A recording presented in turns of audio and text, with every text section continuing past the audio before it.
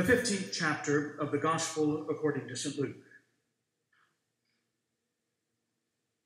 Now all the tax collectors and sinners were coming near to listen to him. And the Pharisees and the scribes were grumbling and saying, "This fellow welcomes sinners and eats with them." So he told them this parable. Which one of you, having 100 sheep and losing one of them, does not leave the 99 in the wilderness and go after the one that is lost until he finds it? When he has found it, he lays it on his shoulders and rejoices. And when he comes home, he calls together his friends and neighbors, saying to them, "Rejoice with me, for I have found my sheep that was lost." Just so I tell you, there will be more joy in heaven over one sinner who repents than over 99 righteous people who need no repentance.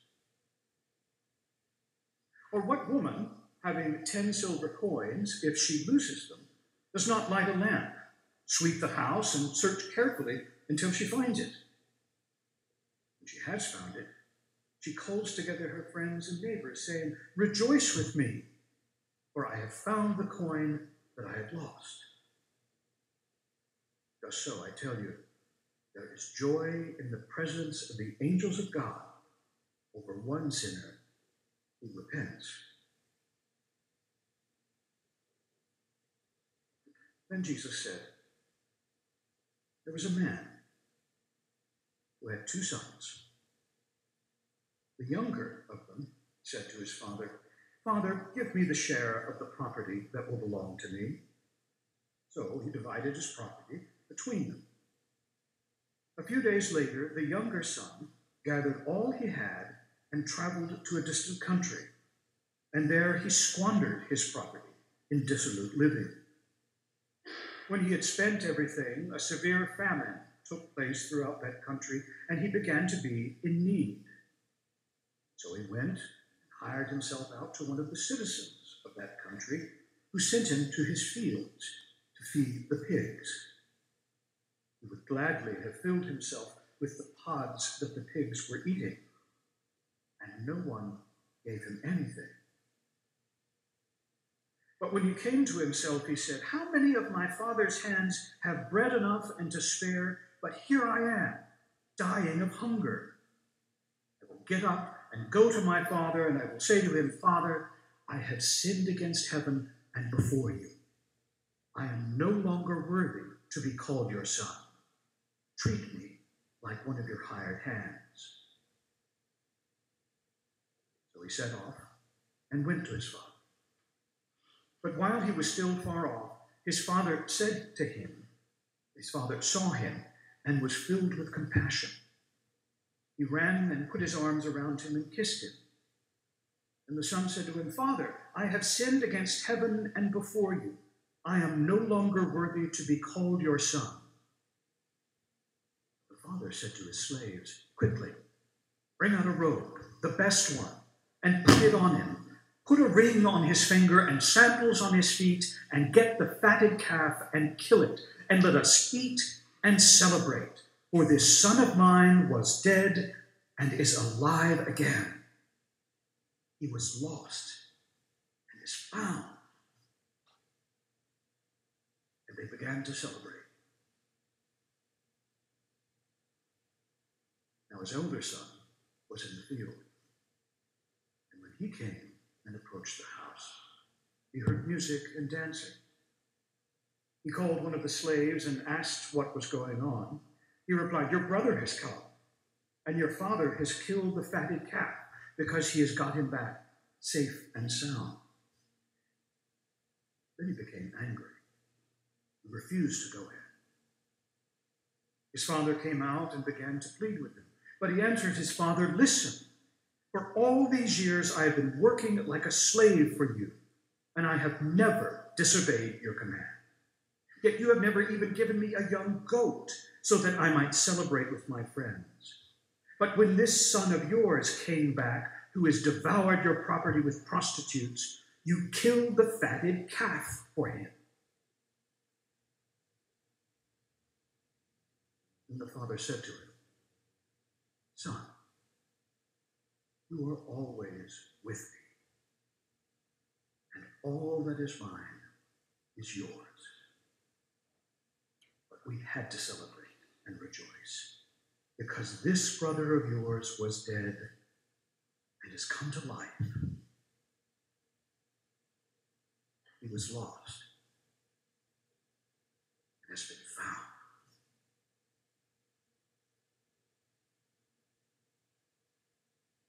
These are our sacred stories. Thanks be to God. Sin, repentance, forgiveness. For some of us, these words are loaded. They bring up experiences of being called hateful names by religious leaders, of being excluded, of shame and guilt. And so, before we even get into this proclamation, I want to be clear, and I want to speak with all the ministerial authority I possess, and I don't do that much, so listen. You are not an abomination. You are not bad. Whatever you have heard from whatever pulpit about sinners in the hands of an angry God, listen to me now. God loves you exactly as you are, with an everlasting love, and nothing can separate you from the love of God. And you are worthy of love and belonging and community and acceptance. You're made in God's image. You are loved.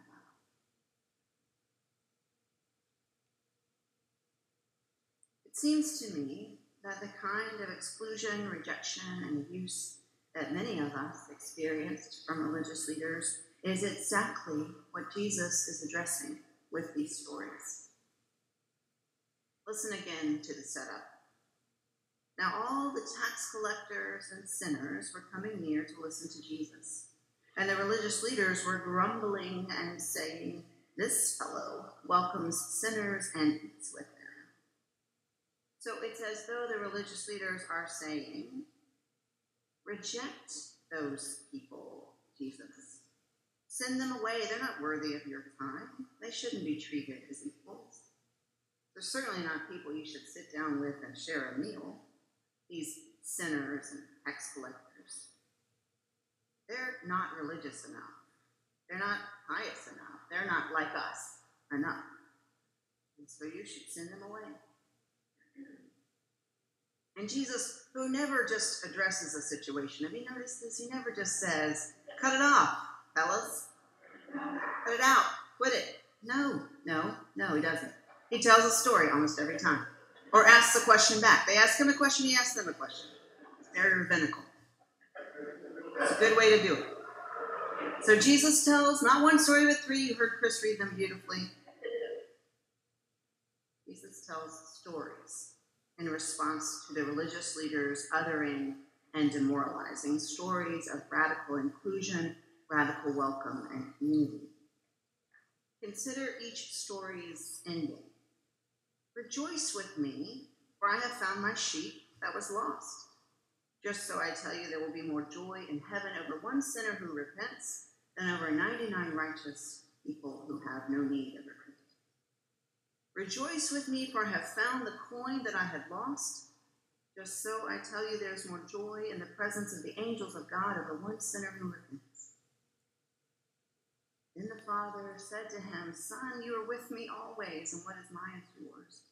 But we had to celebrate and rejoice, because this brother of yours was dead and has come to life. He was lost, and he's been found. Repentance in these stories, it seems to me, cannot, as we probably imagine it cannot mean to beg for forgiveness. Sheep cannot ask for forgiveness. It's not part of their ovine nature.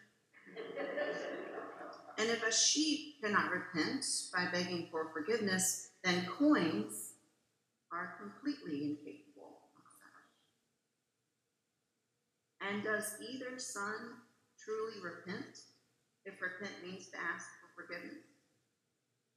The son who left and returns has an epiphany. Luke puts it this way: but when he came to himself, he said, how many of my father's hired hands have bread enough and more to spare, but here I am dying of hunger? I will get up and go to my father, and I will say to him, Father, I have sinned against heaven and before you. I'm no longer worthy to be called your son, but treat me like one of your hired hands. And so he set off and went to his father. He came to himself. He woke up, and he plans to say that he's sinned, but he doesn't even plan to ask for forgiveness, and he doesn't get out the words that he sinned before his father embraces him and throws the big party. And then that older son, when we leave the story, he's still standing outside the party, refusing to come in. So the point of the story about the sheep and the coin is that the lost coin is reunited, and the lost sheep is found and returned to the flock. And the lost son, which lost son? The one that went away and came back is returned. At the end of the story, there's the tension. Will the older brother come into the party? Will they at last all be reunited? It's the reunion that's the focus of these stories. And so the work of repentance must be communal. It's about healing and wholeness, about restoring and remembering a community that's been separated or fractured or disjointed. Repentance in these stories seems to me to be about creating a beloved community where justice and love are our motivations, where all are welcomed and included, all are cared for. In community, repentance becomes a way of life, a way of hope. And so we must wake up, we must come to ourselves and come to realize the injustice and the oppression and our part in it. Yes, we must repent and change. These are not done in isolation. In community, repentance is a way of reunion, of connection, sharing. In community, we can repent our willingness to be carried along with the current. We can repent all the times that we place power, control, stability, and wealth as more important than people, more important than justice. All the times we've moved away from the pain and said, it's not my fault.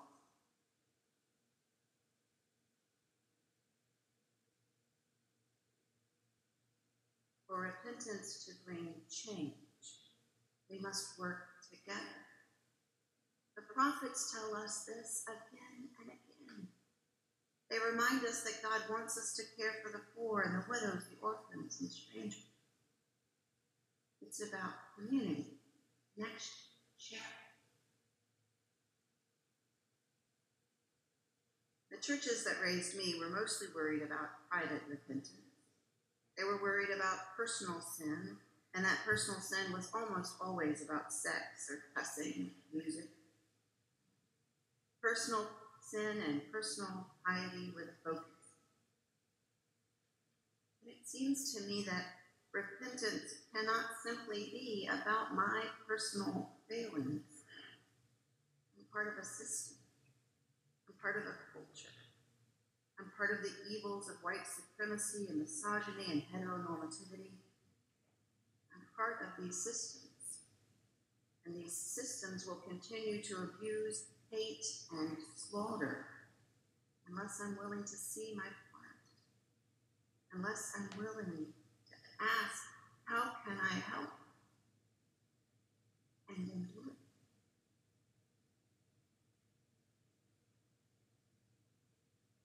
The work that must be done in our world, my friends, it cannot be done in a moment. And it certainly cannot be done alone. We must repent for the violence against people of color and women, and LGBTQAI plus people. The violence against people fleeing to our country for safety and opportunity. Violence against the poor and the earth and ourselves.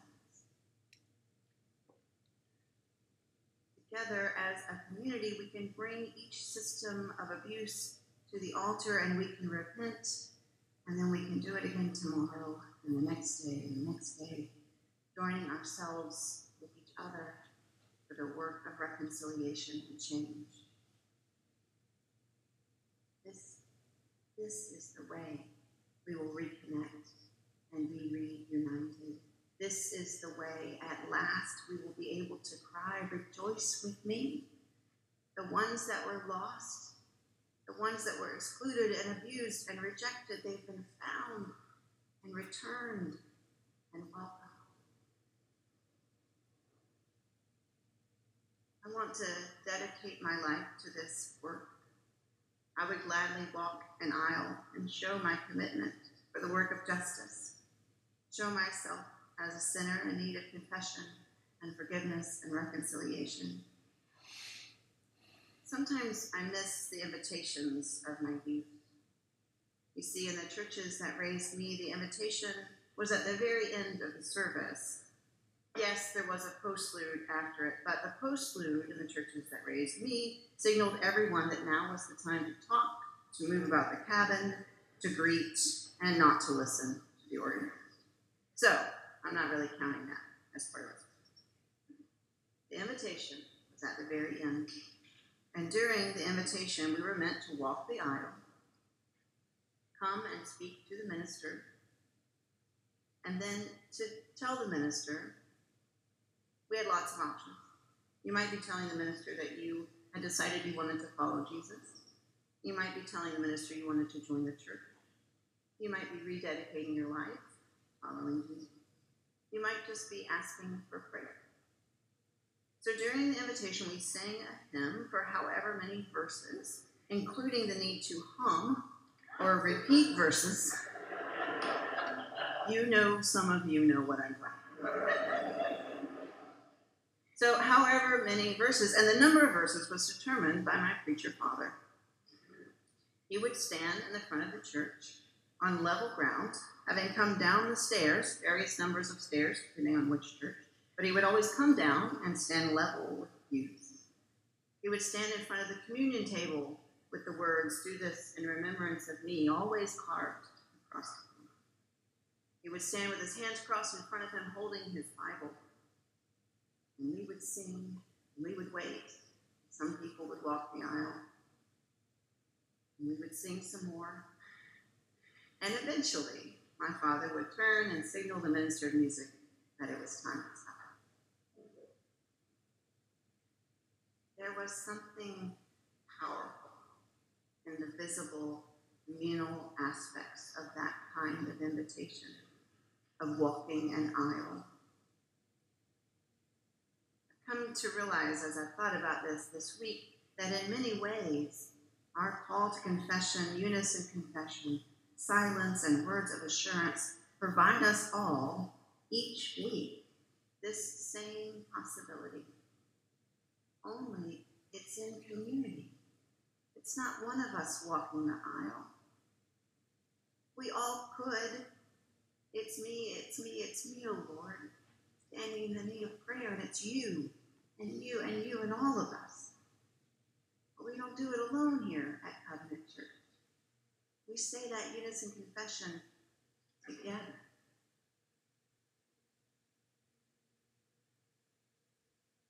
And together, we're given the opportunity to be reunited with ourselves and each other. We're given the opportunity to commit once again to the work of justice and love and hospitality.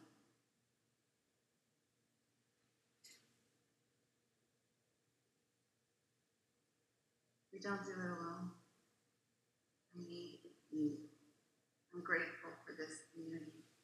I'm grateful for the work that we do together. We join our voices and our efforts.